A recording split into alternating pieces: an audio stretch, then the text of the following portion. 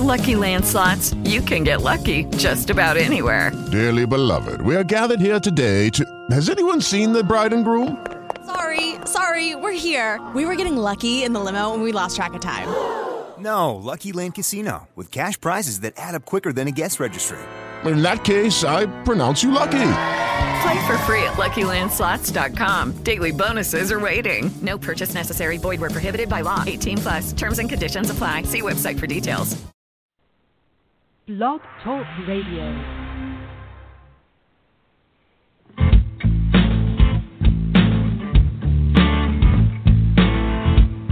I own it, addicted, not proud, but that was me. And when I face it, I take back a little dignity, not looking for excuses. I just want to be free from the power weakness had on me. Free, free, free, free, free.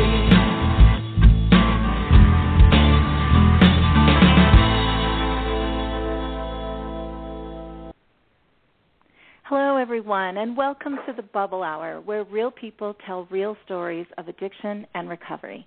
My name is Jean, and I'm your host tonight, along with my beautiful, lovely, talented, charming, smart co-hosts, Catherine and Amanda. Hello, ladies. Wow, thank you. Jean. Yeah, wow. I've missed you. The three of us have not been on the air together for a couple weeks, and I don't know about you, but I needed my fix of my girl time tonight. Yeah, so. I'm jonesing for you girls, for sure. I'm jonesing for my bubble girls. Well, yeah. We're recording on Mother's Day, and therefore we decided tonight we would talk about motherhood and recovery. We chose the topic of what to tell the kids. So although there are many common truths and shared experiences in addiction and recovery, family dynamics differ from person to person.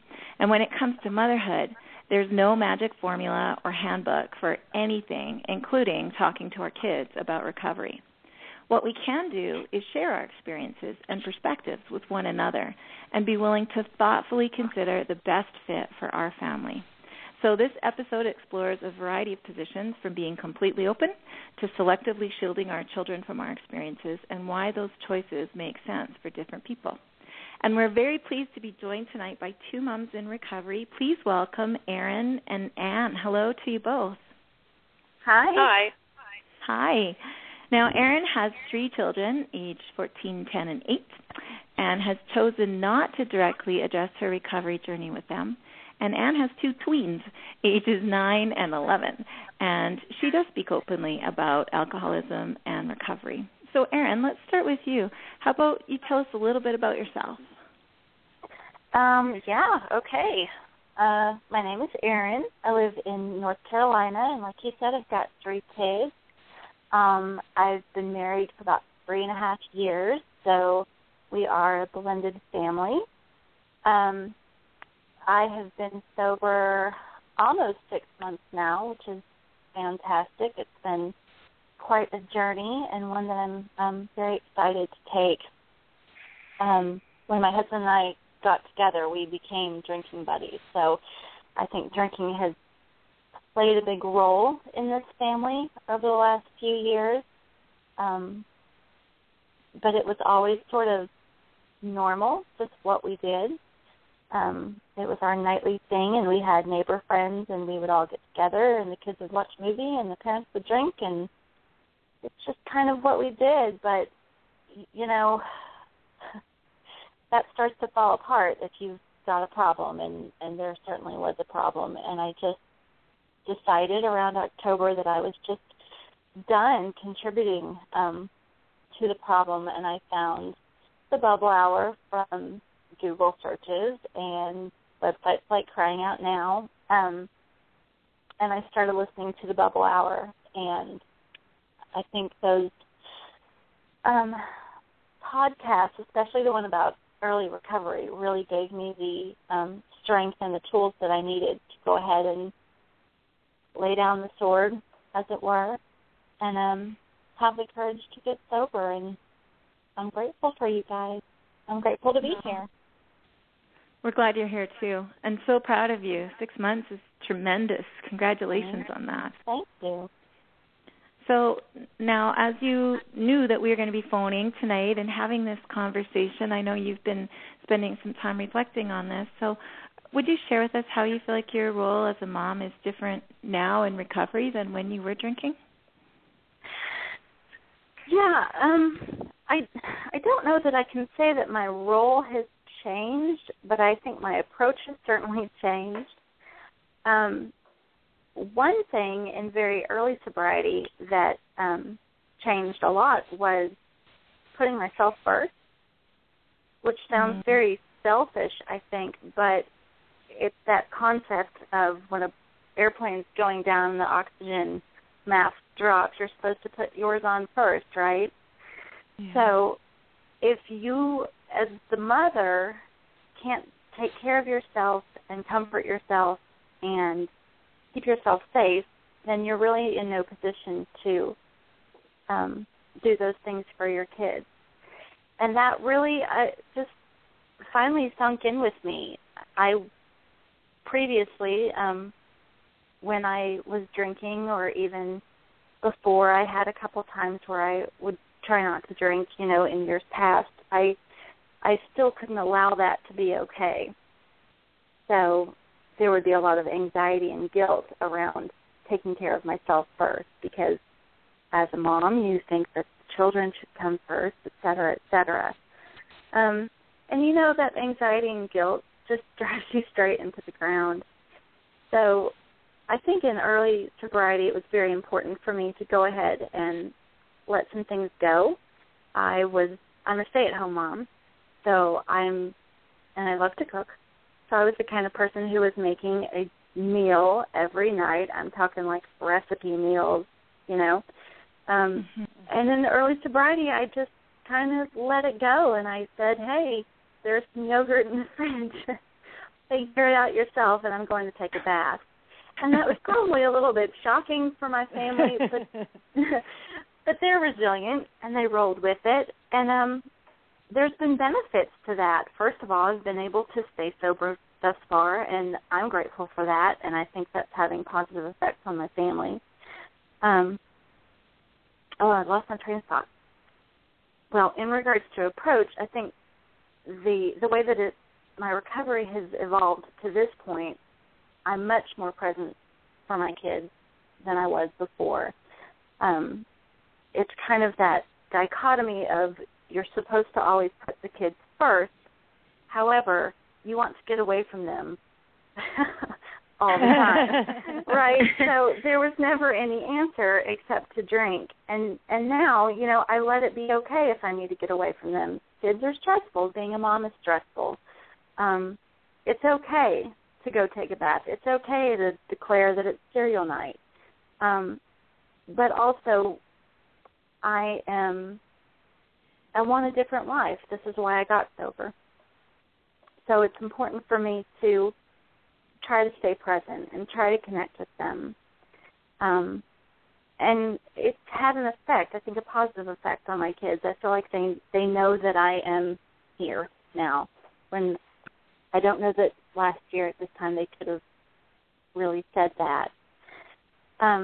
Additionally, at this point in my recovery, I am learning a lot. I'm learning a lot about accountability and responsibility for my own actions and my own feelings, my own reactions to things.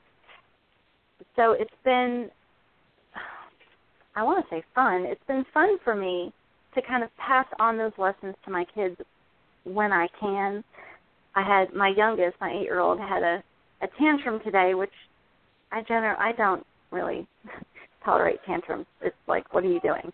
But she had a bit of a tantrum today, and I took her aside and I kept calm, and I didn't quote unquote get her in trouble, but I had a big talk with her about how, we're a big family, we're 5 people, and she's not going to be able to be in control, and she does not have the right to throw a tantrum like that at those times, and she's going to have to find a way to take responsibility for the anger that she feels or the rejection that she feels or whatever it is, and deal with that in a more positive way. So I think those things to pass on to my kids, it's been fun for me. It's been interesting. So, Erin, that lesson that you're sharing with your daughter is really one of the most basic lessons that we learn in recovery, right? Is to take ownership of how you're feeling and how you're acting as a result of how you're feeling, and deal with it in a productive way, right? Deal with it in a productive way instead of being reactive, which I think a lot of us are, and finding an easy way to act out, which is what we did when we drank, right? So what can we do instead? We can go talk to somebody else who knows what it's like to be mad.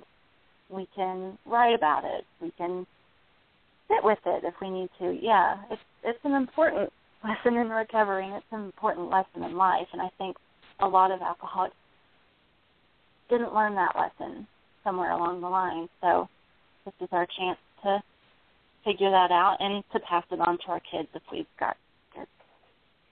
Another thing that I'm hearing, Erin, this is Catherine. I was just going to say that another thing that I hear you demonstrating is that we don't have to be perfect. I think we're planning a show on perfectionism because it's something that a lot of us seem to feel. And I don't have kids, but I get very, very defensive on every mother's behalf in this realm that we have now that's I'll give you an example. I saw an ad in a store window the other day that was like, Mom, she's gentle, kind, selfless, fit, calm, and all these things. And I was like, who is this woman? This woman doesn't even seem, she's not human. And I really was upset. Like somehow we've kind of gotten ourselves into this mindset of this, like, sainted mom who only puts her kids first at her own peril. And I just think that's so problematic. And so the fact that I kind of feel like reiterating what you said of, it's okay to let things go. Like, it doesn't have to be the perfect gourmet meal every time. And, I just think that our willingness to go to any lengths to get sober has to be a willingness to let go of this charade of the perfect person, mom or otherwise. And I don't know, I'm a little soapbox tonight, but I just feel like that puts too much pressure on people. And by taking time for your recovery, you're showing your kids that, you can let your slip show. Things don't have to be perfect, that life is good when we connect and take time to be ourselves and to take care of ourselves. And be real and be responsible, right, for where we are and what's going on. And I think whether you're a mother or not, that pressure to be and look perfect is enormous. And I think we put it on each other just as women in general. And it's a hateful thing. So yeah, that's a great topic for another show.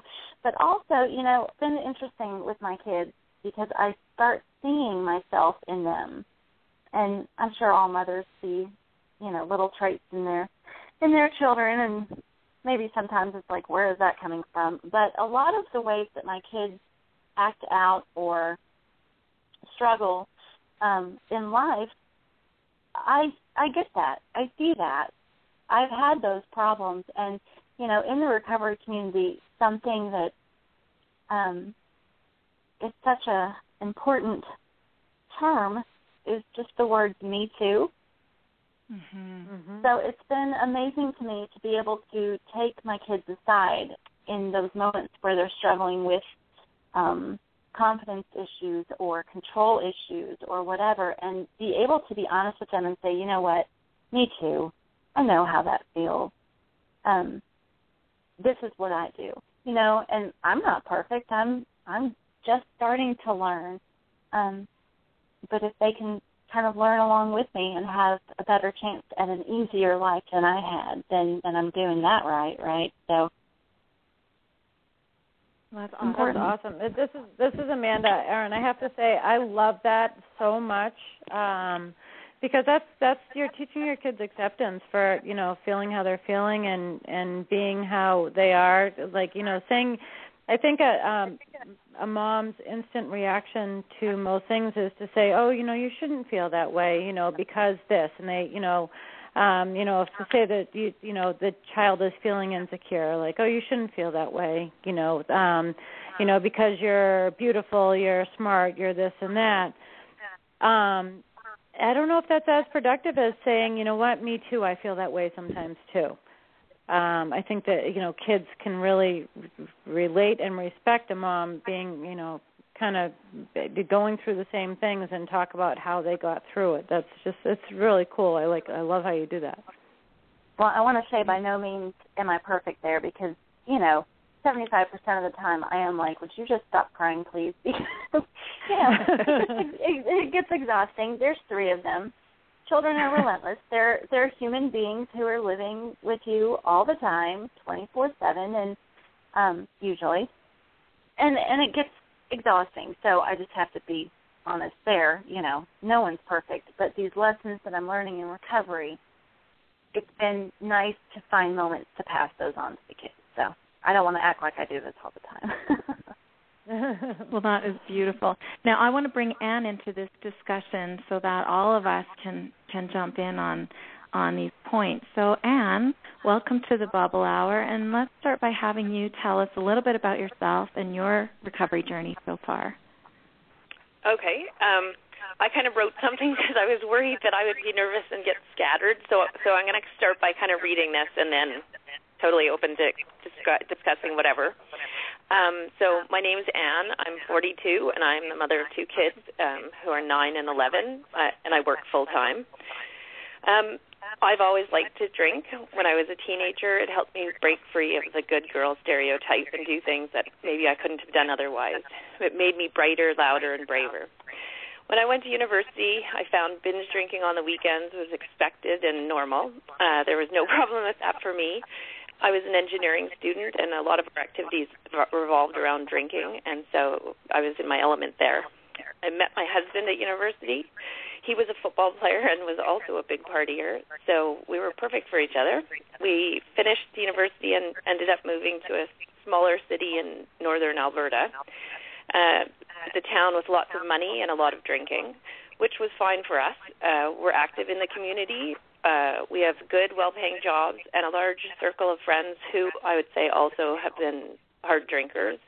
And then over the years, we had our 2 kids, and really life was pretty good here. Over the years, as our kids grew up, our house is kind of party central. Weekend nights, any sporting events, dance shows, etc. People came to our house, and sort of like Erin said, the kids would watch movies, play games, whatever, and the parents would hang around the kitchen and drink. There were lots of kids, and the kids played, and people were responsible. They took cabs, and I would say the drinking was social, if excessive. But over the last few years, I started finding it harder and harder to limit my own drinking to the Friday and Saturday nights. The glasses of wine became normal weeknight occurrences, and then they became more and more. And I became more and more unhappy and discontent, and I kept wondering what was wrong. So I decided that I needed to fix myself. So for a few years, I've tried everything. I exercised excessively. I starved. I lost weight. I did more and more and better and better. But still, I would wake up in the night full of self-loathing and shame and saying, why can I do all these other things, but I just can't get my drinking under control? On Monday mornings, I would wake up full of anxiety and feel terrible, and I would swear that I was done, that I would only drink beer, that I would only have 1 glass of wine, that it would only be the weekend. And with this, my anxiety grew and grew. Finally, it went on for a few years, and I knew I had to change something, and I had many day ones, but I just really didn't know how to make the change. Along the way, my husband continued to drink with me, which really made it easier for me because I had no one criticizing my choices. Last December, a friend of ours took my husband aside and told him that they thought he was drinking too much and that they were worried about him and thought he should get help. He's always kind of been a life of the party drinker, and it's never been a secret that he liked to drink. But he took this advice to heart and decided that he would do something about getting his own drinking under control. I saw this as a lifeline for me. And I said, we'll do it together. It was a ray of hope for me to get my own drinking under control. We emptied the house of booze that day, and that was my day one. That was December 1st, 2013. So it's been a long and crazy journey for us. My husband ended up going to a 6-week inpatient program, hours away from our house. And really because of that, we decided that we had to be open with our kids. We told them together that we decided that alcohol was causing problems in our lives and that we were going to make a change, that Dad was going to have to go away to do this because he went and asked for help for a problem. And when you do that, you have to follow through with help that's recommended.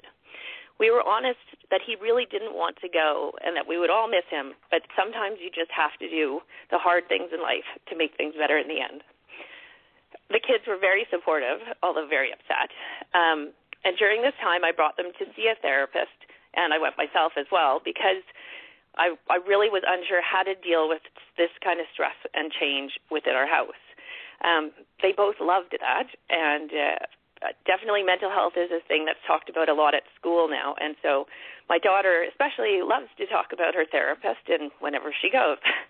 And so they also help develop quite a few different tools to deal with other types of stress that they've encountered. So without alcohol in my life, my lifelong anxiety became pretty uncontrollable, and I became severely depressed while my husband was away. I was newly sober, isolating, and insisting that I was going to do this all on my own. And so I started going to the therapist regularly. I started taking some medication to deal with the depression. I did a lot of yoga, and I managed to get through this time. I was really afraid that I would drink to deal with the stress, but I didn't. And so when my husband came back from treatment, that was in February, life has become very different and better in almost every way possible. We hang out together, but instead of drinking on the couch, we go get coffee and play a lot more with the kids. We go to recovery meetings together, and the kids know that when we do that we're going to talk to other people for support with drinking and other personal problems. It's been an amazingly positive change for our family. For myself, addressing something that was clearly long-term depression and anxiety that I've been trying to drown with wine has been critical. I myself am kinder and gentler, both to myself and to my family. And I would say, although my role at home has not changed significantly, my husband and I now are a much more united team. So that was my prepared speech. Oh, that was fantastic. This is Jean. I just want to thank you so much for sharing that story, because I, like many other people, also drank to sort of self-medicate anxiety. I didn't realize it at the time, but that's really what I was doing. And you and I connected through my blog. Yes.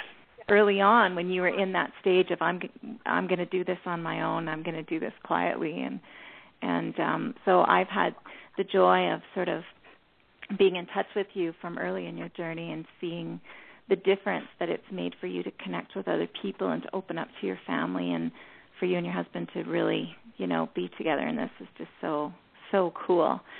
So I'm just cheering for you. I'm doing a little dance in my chair listening to you.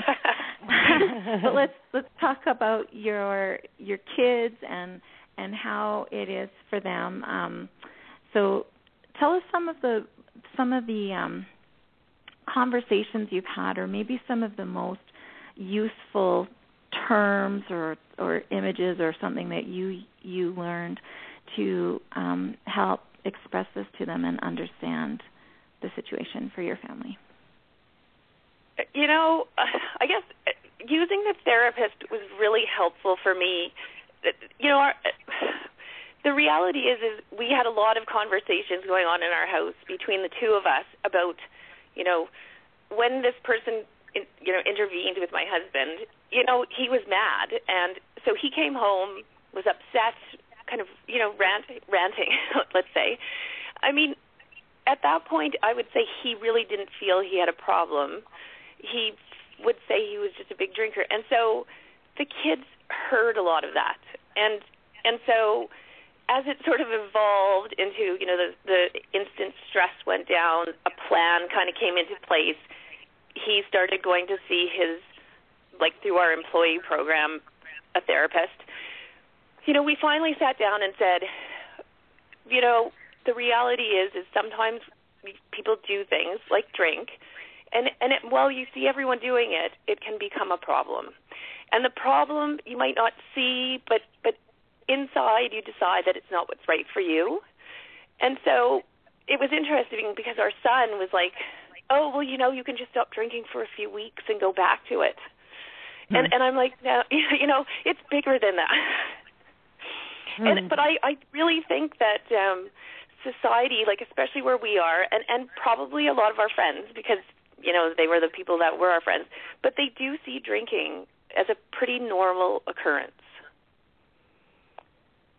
Yeah, kids are exposed to it on TV and just in life in general, right? Yeah. And one of the things that I think we really want to make sure we get across in our discussion tonight is that there's no right or wrong way, or that we're not taking a position that anyone should tell their kids or shouldn't tell their kids. It really is what fits for your family. And so it sounds like, your kids saw enough and heard enough and were part of the dialogue early on that it flowed quite naturally for them to be, continuing to be really aware of what was going on with you guys. Yeah. Is that a fair assessment? It is. And, when somebody is going away to treatment, we would have gone to see him, but it was far enough away and it was in the dead of winter. It would have been like an 8-hour drive for us. And so, we would have been allowed to go visit for a couple hours a week, but I didn't bring the kids there. If it had been more convenient, I would have had to really think about whether I would have or wouldn't have. Mm-hmm. I probably would have, only because I know that their dad really missed them. But, there's a kind of a point where, even still when I talk about it, I'm like, it just seems so unreal, or surreal, I guess, that he ever went to a treatment place to begin with. But at the same time, I recommend it to people all the time now. So, but it is hard. They are at a kind of in-between age. But, if someone's going away for 6 weeks, it's very difficult to not tell them why. Right. Right. And, so part of it was that. I will say for me, a lot of times, because I was more of a quiet drinker, I often have to sort of emphasize that I'm involved in it as well.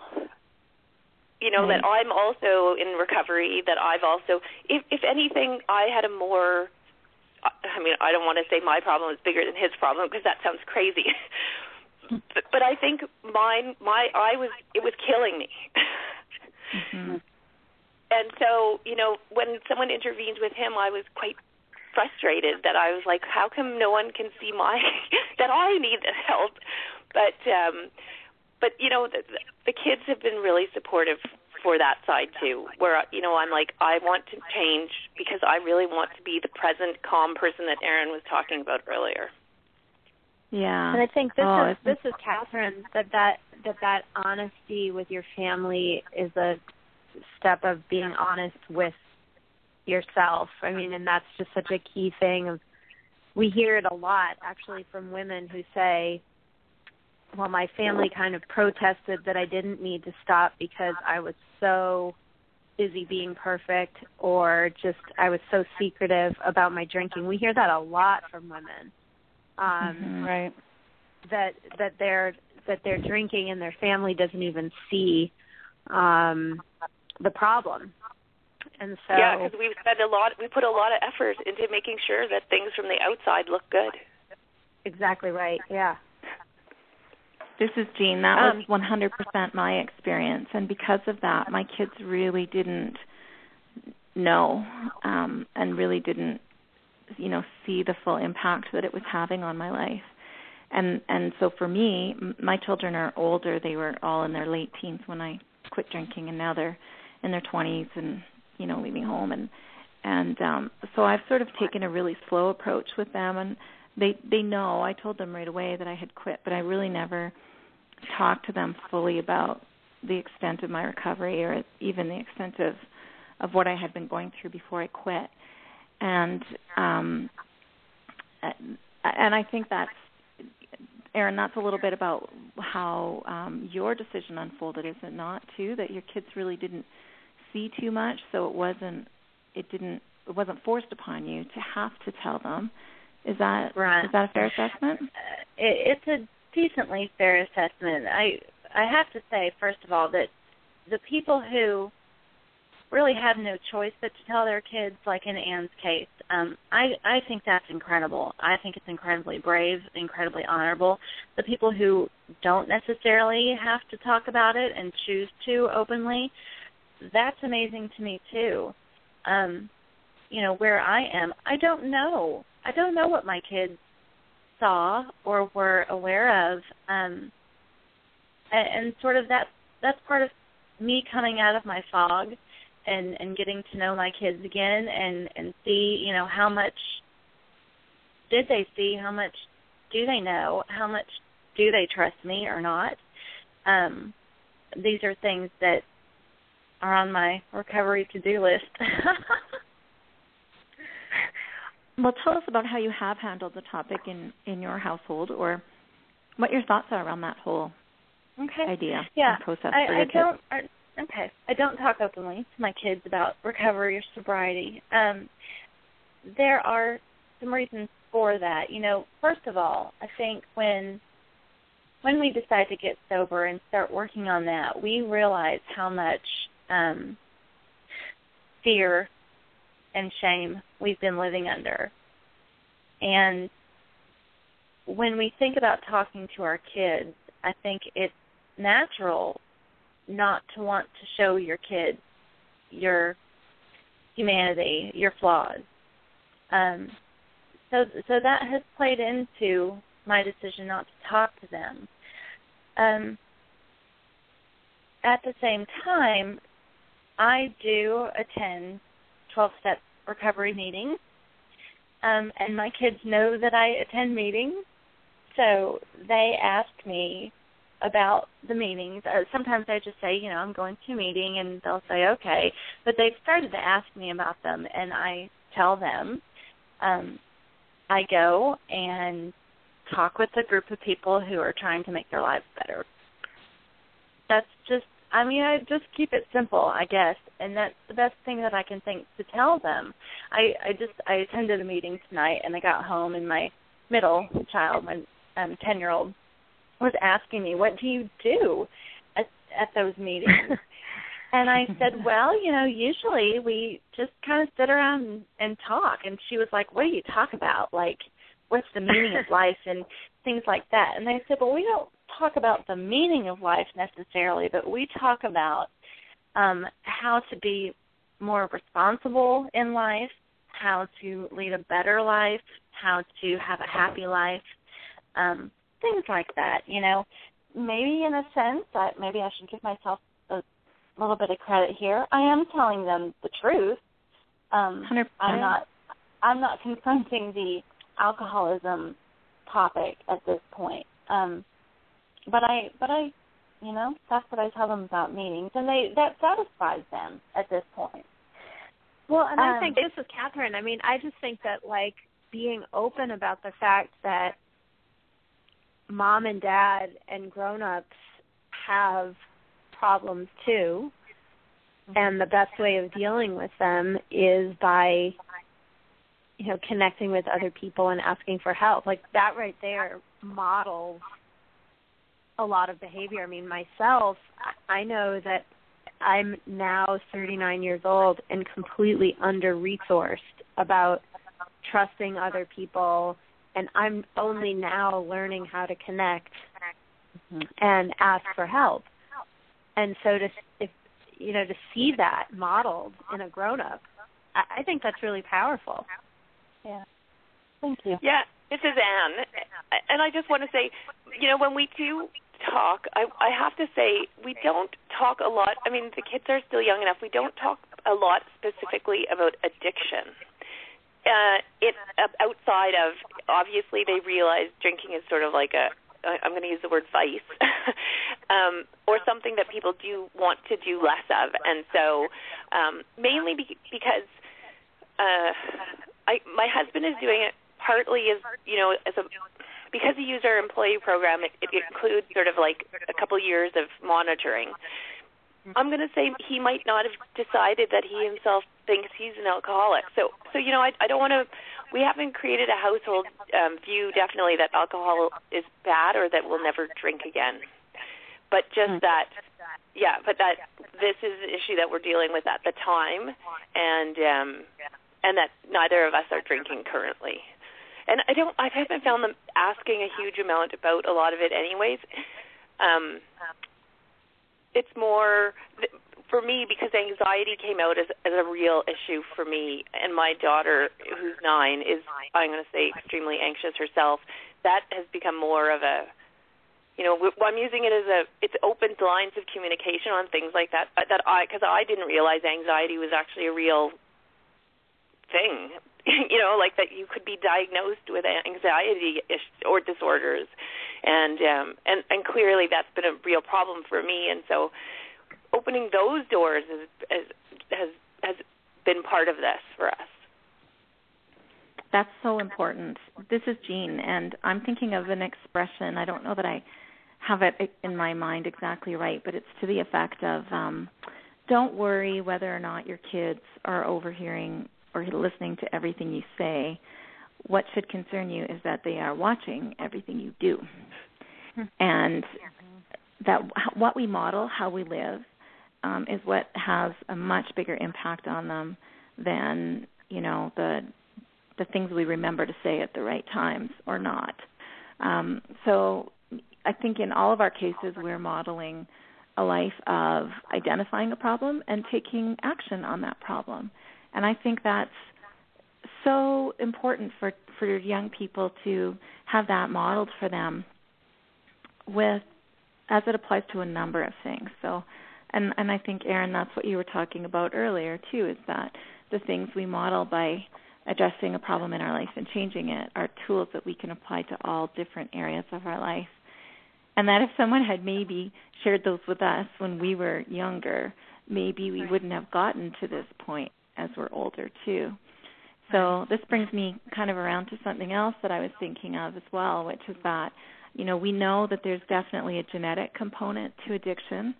And so I'm always really mindful of the fact that, my kids do need me to share these tools or to watch out for them and try and help them understand it as it relates to them as they go forward in their life, because there's a very good chance that, they carry that gene. I mean, they're my kids and I have it. So how do you guys feel about that? Is that something that you're kind of watching for or thinking about with your kids, that more than just the modeling of it, but just sort of knowing that maybe we have a responsibility to sort of prepare them for this genetic possibility? Erin, what's your thoughts on that?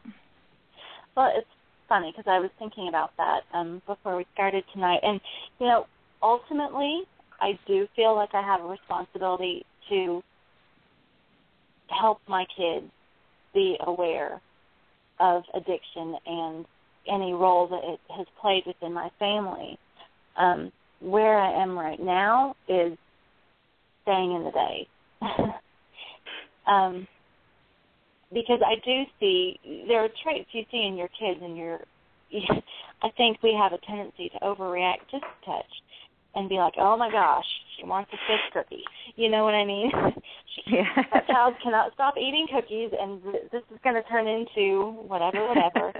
And you can really freak yourself out that way. I think a good term we have for that is future tripping, right?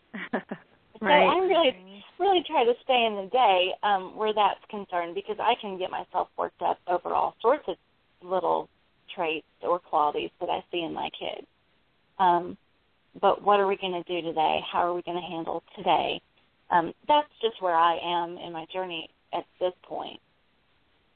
So and I think this is Catherine. This is a really good point, though, that it's important that we're established in our own sobriety before we take on other big outside projects. So I think that's a really good point. Well, and that is one of my points. I'm almost 6 months sober, and that sounds great, but I'm 36 years old. 6 months in the lifetime of a 36-year-old is really not that much time. I mean, I'm just going to be honest. I'm grateful for the sober time that I've had, and I'm going to stay sober today, and I hope I can stay sober tomorrow. I do have some fear around the issue of if I pick up a drink again in the future. And what I cannot stand to do is to give my kids a hypocritical or mixed message. So I'm very wary, I guess, of making sure that I really am where I think I am. Does that make sense? Yeah, in regards to recovery. Mhm. It sounds to me like you want to make sure that you're really clear on and really centered on what the message is in your heart before you start playing around with trying to explain it to the people that matter absolutely the most to you, right? Yeah, and it's funny because one of my notes here to talk about tonight is around 30 or 40 days sober, I think. I just felt on fire. I wanted to come out on my Facebook page. I wanted to call my mom. I wanted to run and tell my neighbors, right? I was so excited that I was sober and in recovery, and I was doing it, and I was awesome. I'm so grateful that I didn't do that. Not because I need to be ashamed of having an addictive personality or being an alcoholic or being in recovery. I'm not ashamed of those things. But this is a tricky world, and people's opinions, unfortunately, can matter in the lives of your kids and in the community in which you live. So for me, just for me, it's been important for me to slow my roll, if you will, and chill out a little bit, because there are those times when I do just get on fire about recovery, just so excited, right, which is awesome. I love recovery. I love the recovery community. I love the recovery tools. But I need to make sure that this is actually the life that I'm going to live. And maybe it's an issue of self-trust, but I just need to know that I'm going to be honest, and I'm going to be genuine, and I'm going to be authentic when I present those kinds of declarations to people. This seems like, this is Catherine, this is one of those times when I love the saying, more will be revealed. Mm-hmm. That, we don't have to boil the ocean, which is sometimes I think what we get really excited to do in early recovery. And it's like just one day at a time, attend to your program like you're doing. I'm really inspired by your program, Erin.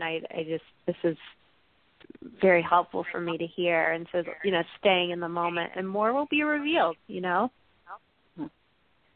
I hope so. This is Jean, Erin. This is Jean, and I was thinking that there's been lots of times, too, where I've thought, I am just going to just post it on Facebook because, you know what, I've been in recovery for over 3 years now. Most people know, I just want to put it out there.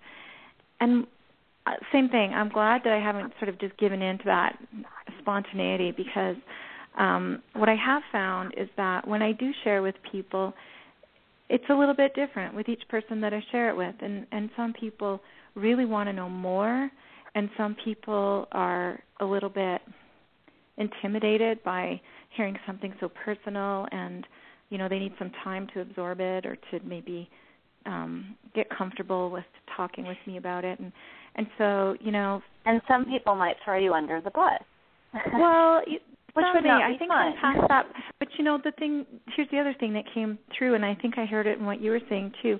I have to remember that what I do, my kids live with everything I do too, right? So if I take a picture of them in their underwear, with a I don't know, like a spaghetti strainer on their head being goofy, you know, I'm not going to post that on Facebook because that's going to affect them.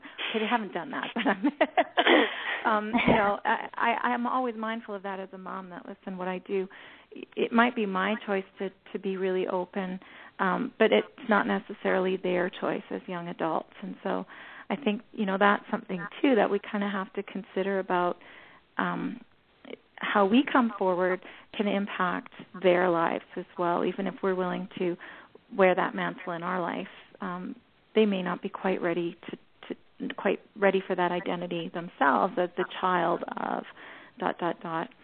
So things to consider, right? I don't have a right or wrong position on it. I'm just saying those are things that I'm really thinking about and looking for answers for. And I have a cute story for you that my friend Dawn told me recently of how in her family they were very open with their children about recovery, and their kids would actually go to their recovery meetings and you know, color at a table in the corner and anyway, and her daughter would tell everybody, my parents are in recovery. So finally her mom had to pull her aside and say, okay, there's the anonymous part. Remember the anonymous part? Let's try and remember that, okay? And she was glad that her daughter was so proud of her and comfortable with it, but you know, it was just, I thought it was so cute that she had to be reminded that it wasn't hers to share. One of the things that I wanted to talk about a little bit and get your thoughts on, you guys, is stigma and shame. It's something that comes up a lot on the Bubble Hour. It goes hand in hand with addiction, and we talked earlier about how society is especially hard on mothers, and mothers are hard on themselves. So how did stigma and shame play a role in your experience, and how do you feel about it as it relates to you and your kids and your family? Anne, what do you think? Well, I guess to be totally honest, I guess shame is really what prevented me from ever looking for help.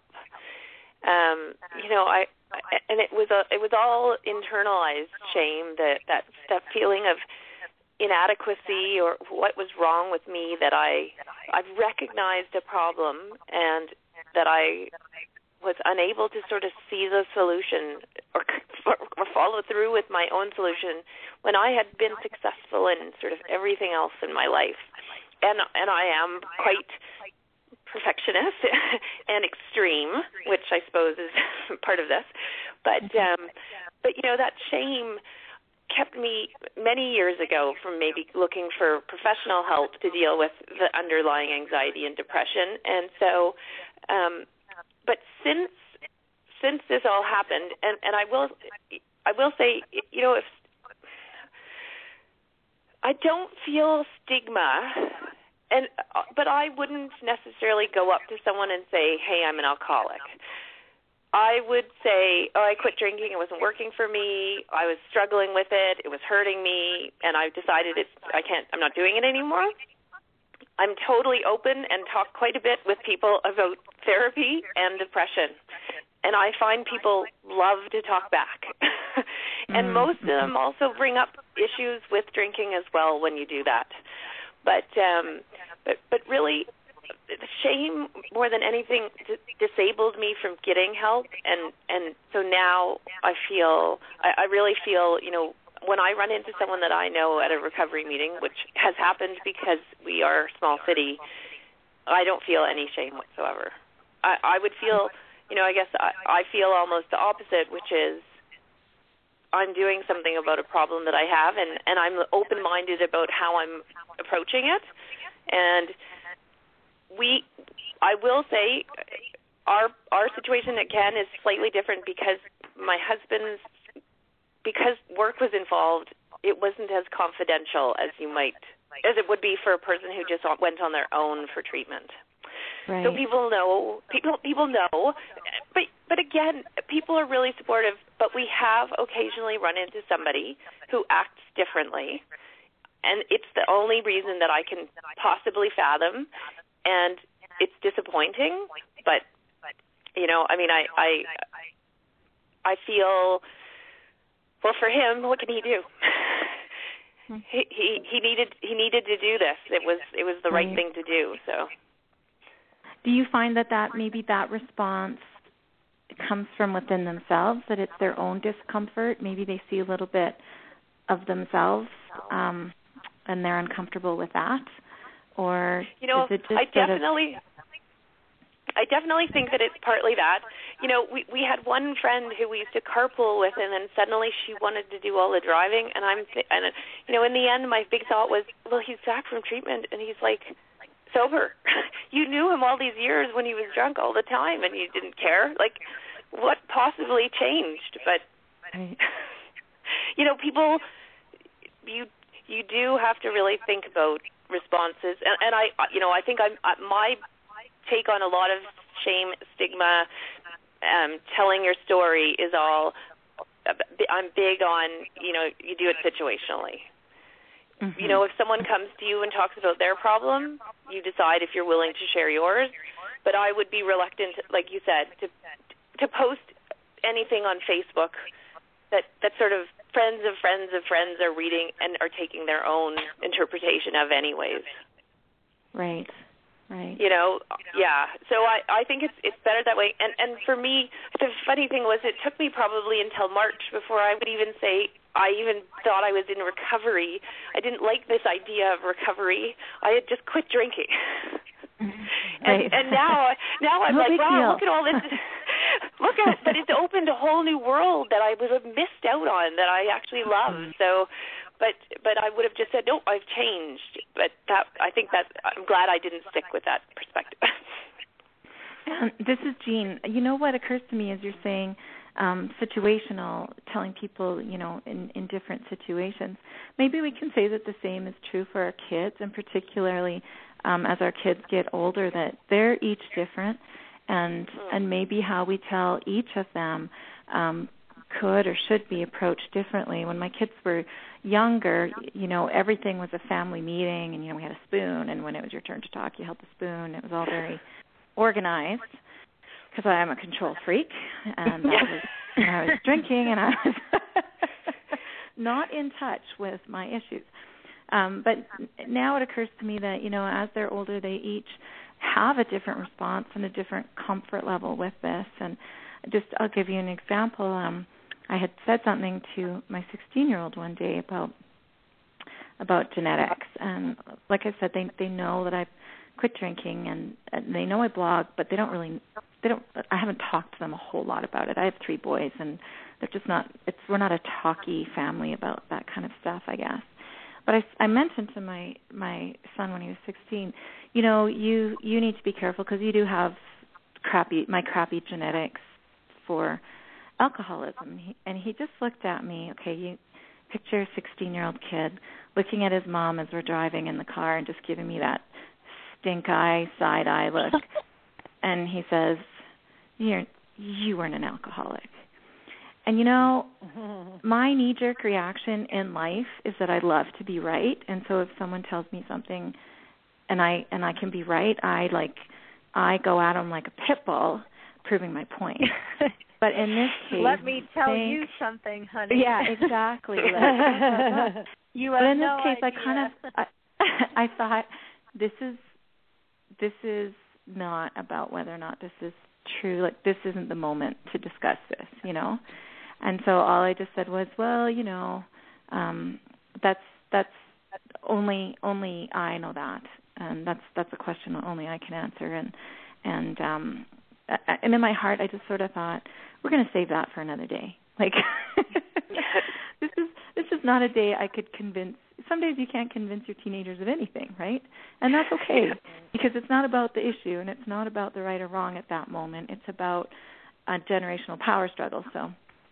So in that case, I kind of thought, well, I'm going to cool it. I'm going to take the long approach, and over time, these conversations will unfold. I've got the rest of his life to help him understand this whole thing and how it impacts me and how it impacts him. But meanwhile, I can really demonstrate how I live day by day and feel really good about how I'm living. So there's food for thought that the wooden spoon family meeting is extremely effective in a lot of cases, especially when the kids are younger. But maybe as they get older, one way to consider is kind of a individual approach. Erin, food for thought for you as your kids get older and the topic sort of ebbs and flows, right, as through your life and theirs. Yeah, because, different kids have different levels of understanding and certainly are at different stages in their life of understanding. So the situational approach is perhaps what I'm banking on. Mm-hmm. Yeah. I do want to staying open, right? Yeah, absolutely, and trying to walk through that door when it presents itself. That's where the fear, I think, for me comes through, and I hope that those moments that open up, I'm able to take advantage of those, notice them, and take advantage of them. I did want to touch a little bit on the thing of shame, because it's funny, I have a bit of an opposite experience with shame. I think when I was drinking, I had no shame. I really didn't.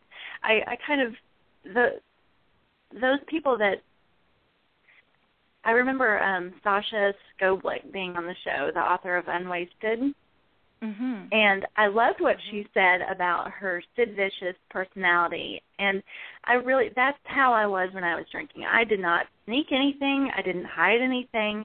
I really thought I was the bee's knees. I thought I was pretty much the baddest mother on the block, right? And I didn't care. I liked that personality.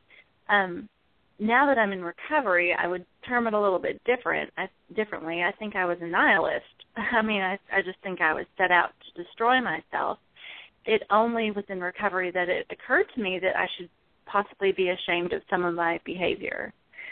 So that's been interesting, if that makes any sense at all.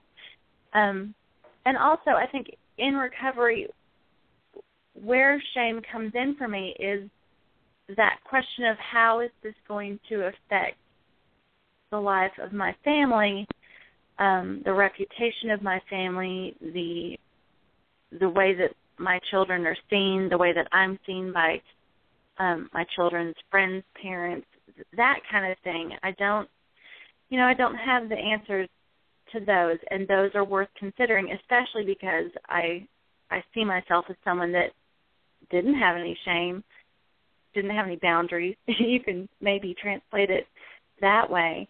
So I think the more cautious road that I'm on here is probably a healthy one for me, mm-hmm. personally. And this is Anne. I think that's exactly what you need is what feels good for you, right?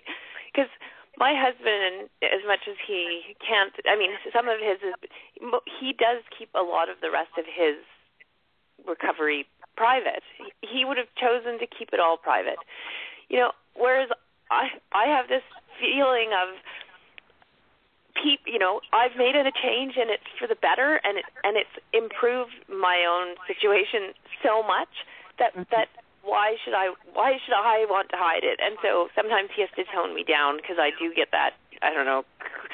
But I often think it's like, anyone who looked at it and said, oh, if someone looked at me and said something negative about being in recovery, I just think, you knew me those years. And I mean, for years I was a fun, lively drinker as well. It was the last few years that were really sucking me down, and we're clearly having a problem, and not being able to get it under control is mentally draining.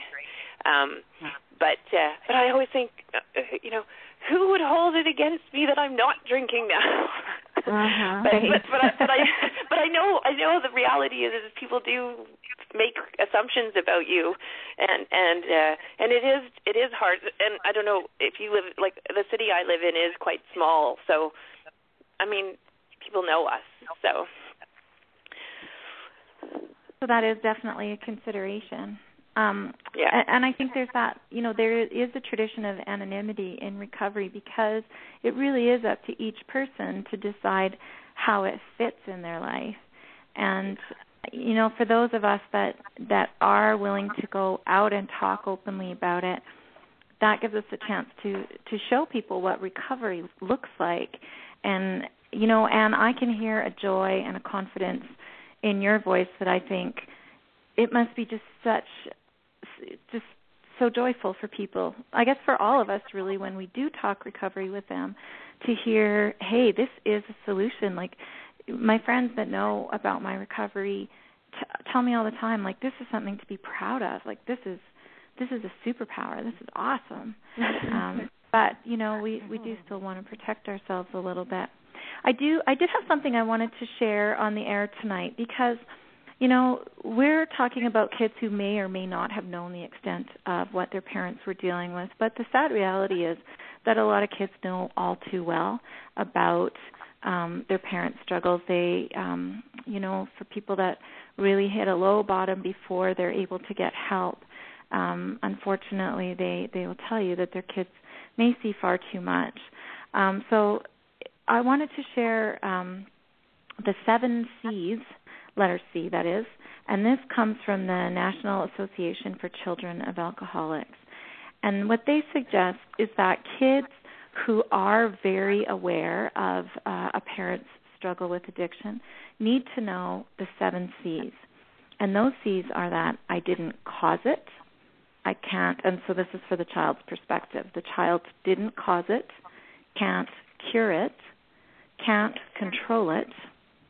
The child can care for themselves by communicating feelings and making healthy choices and by celebrating themselves.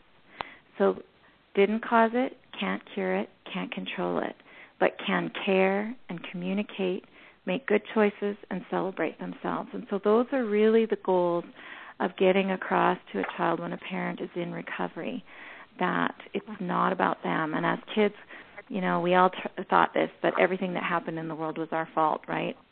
That everything came from us. So it's possible for kids to think that they're caused their parents to turn to a substance that got them addicted, and that somehow they're to blame for it. So it's really important that they understand that that's not the case.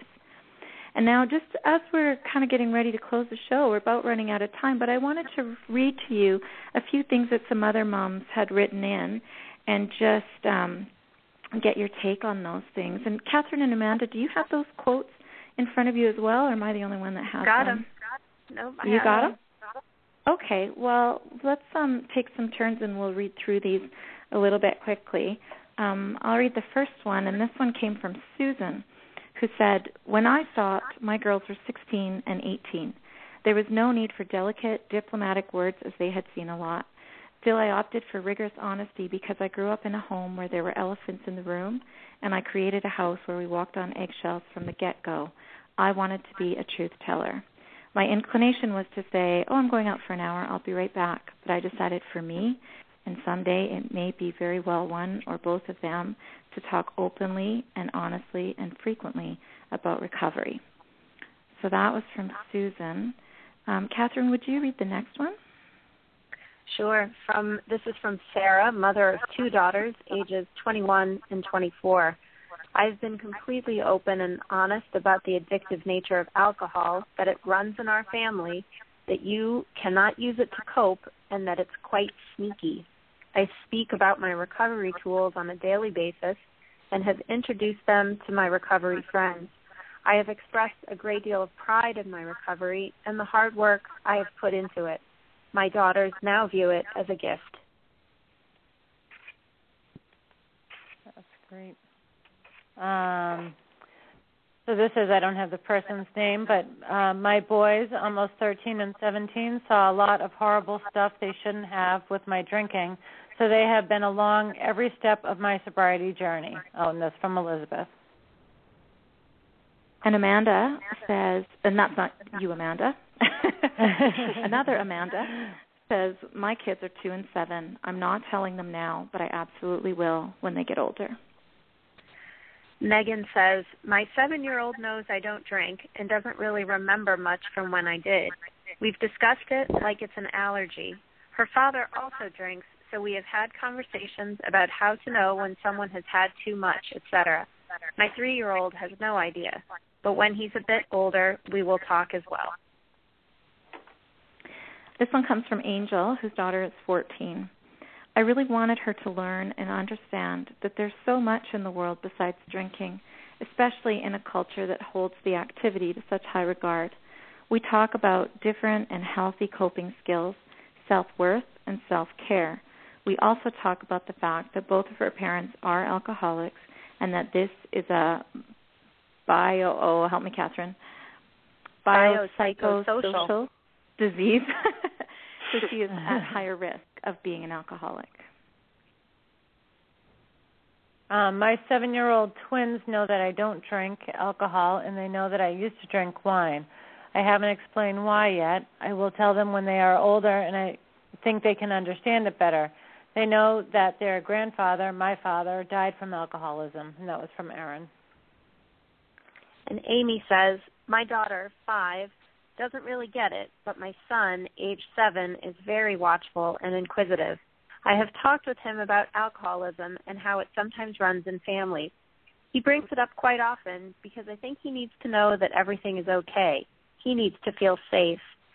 He remembers what it was like when I was active in my disease and often talks about how things are better now. It breaks my heart that my alcoholism had such an impact on him.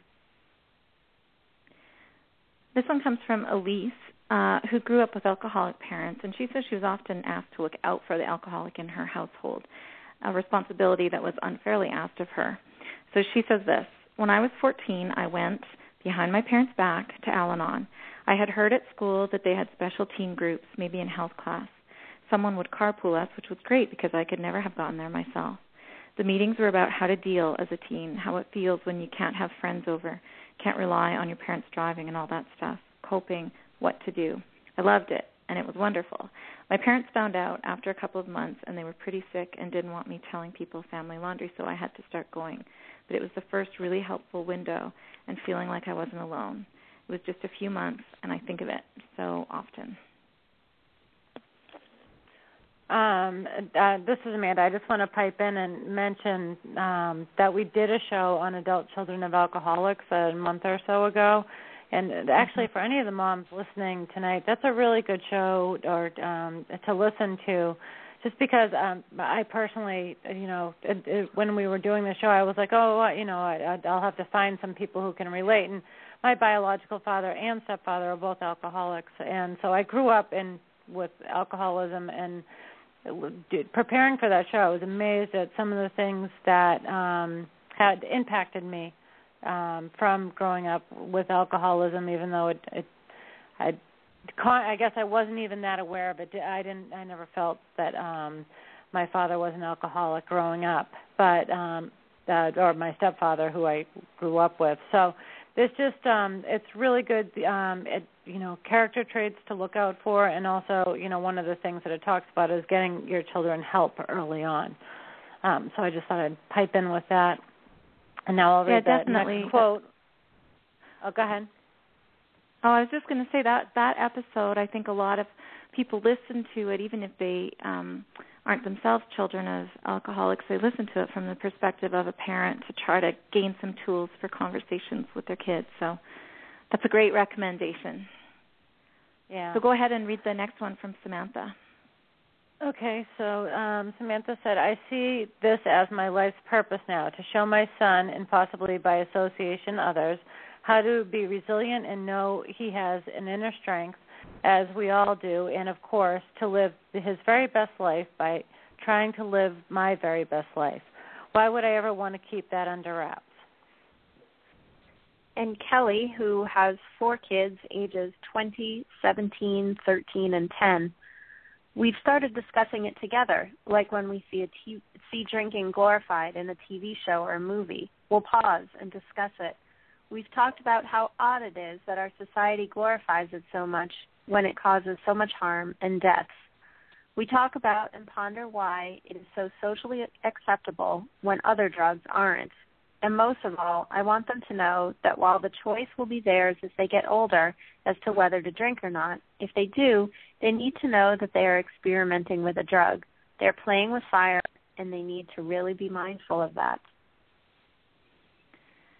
So those are some pretty powerful statements from a number of different families.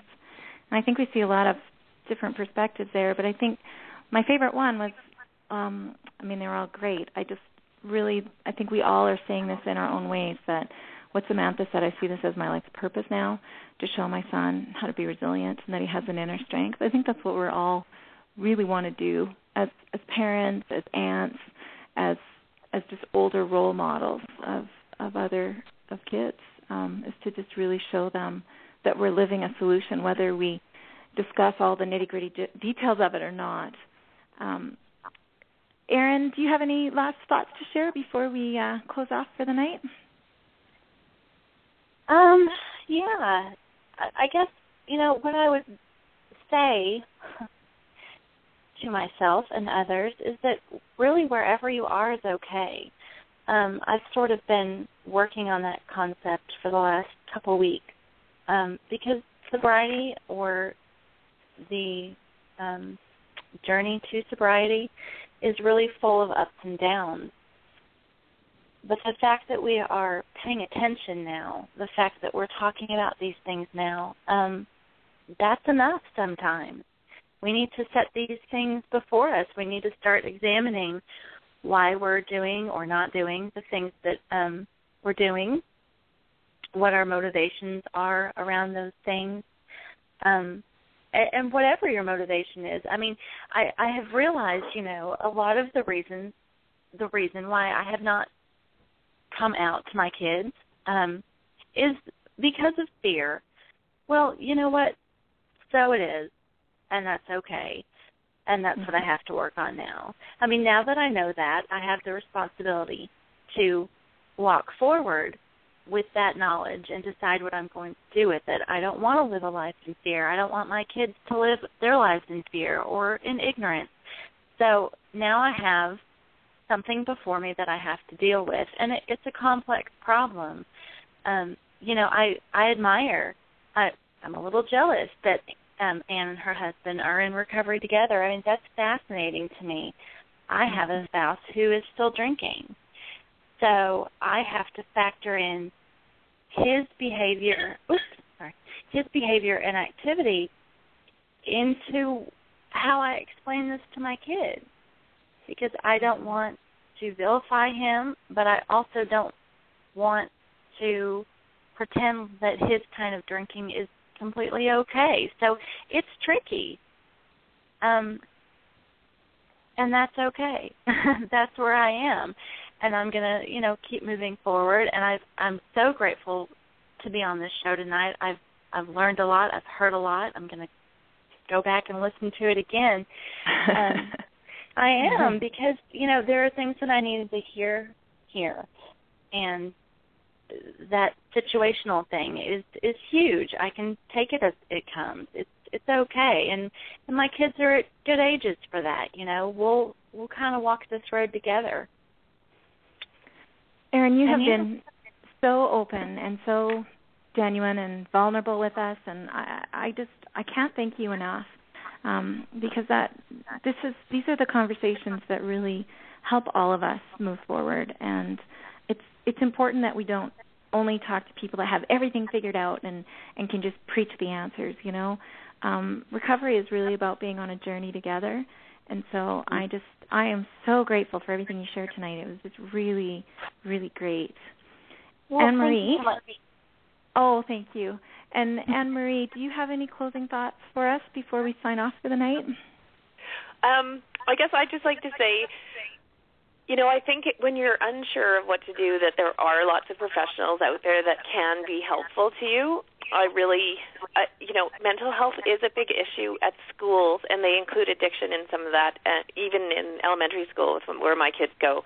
And so, they aren't opposed. I think that's kind of a thing now. And so, if you do want help, I think that there is help for you there, because it is really, really difficult to decide what do you tell. How open do you want your kids to be with other people?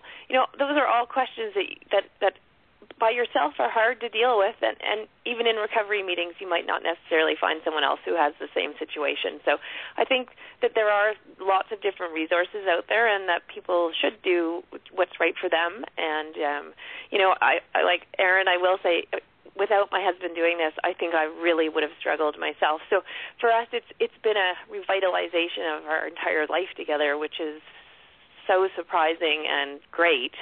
But it also does put a lot of pressure on the two of us to do things together. So I'm really glad we're doing it, but it will be I'm also in a live it every day, live it one day at a time. So thank you so much for having me. I really appreciate it. Oh, thank you for being here so much. We're just so grateful to both of you and to all the listeners that wrote in to share their thoughts on it.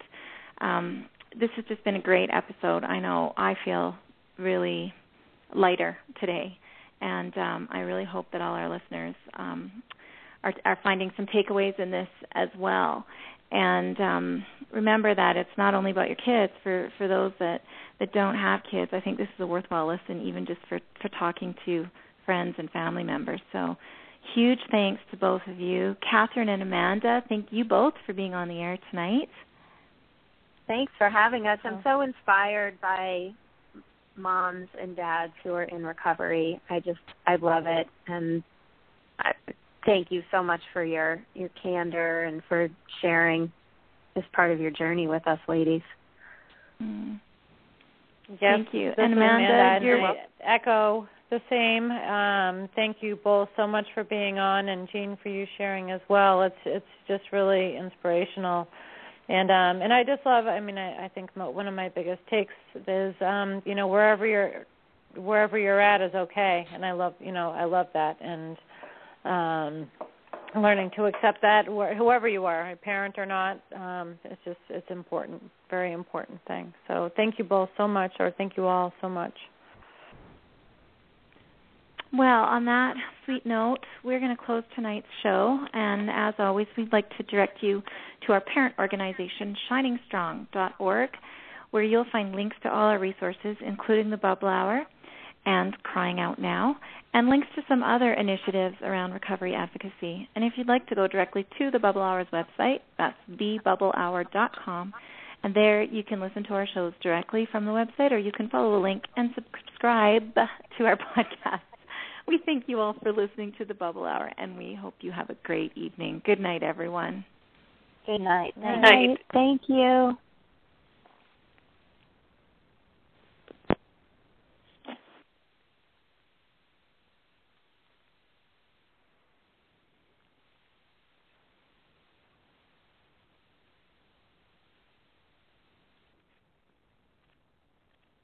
With the Lucky Land Slots, you can get lucky just about anywhere.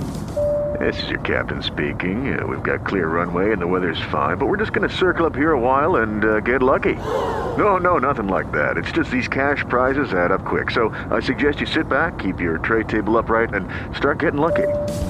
Play for free at LuckyLandSlots.com. Are you feeling lucky? No purchase necessary. Void where prohibited by law. 18+ terms and conditions apply. See website for details.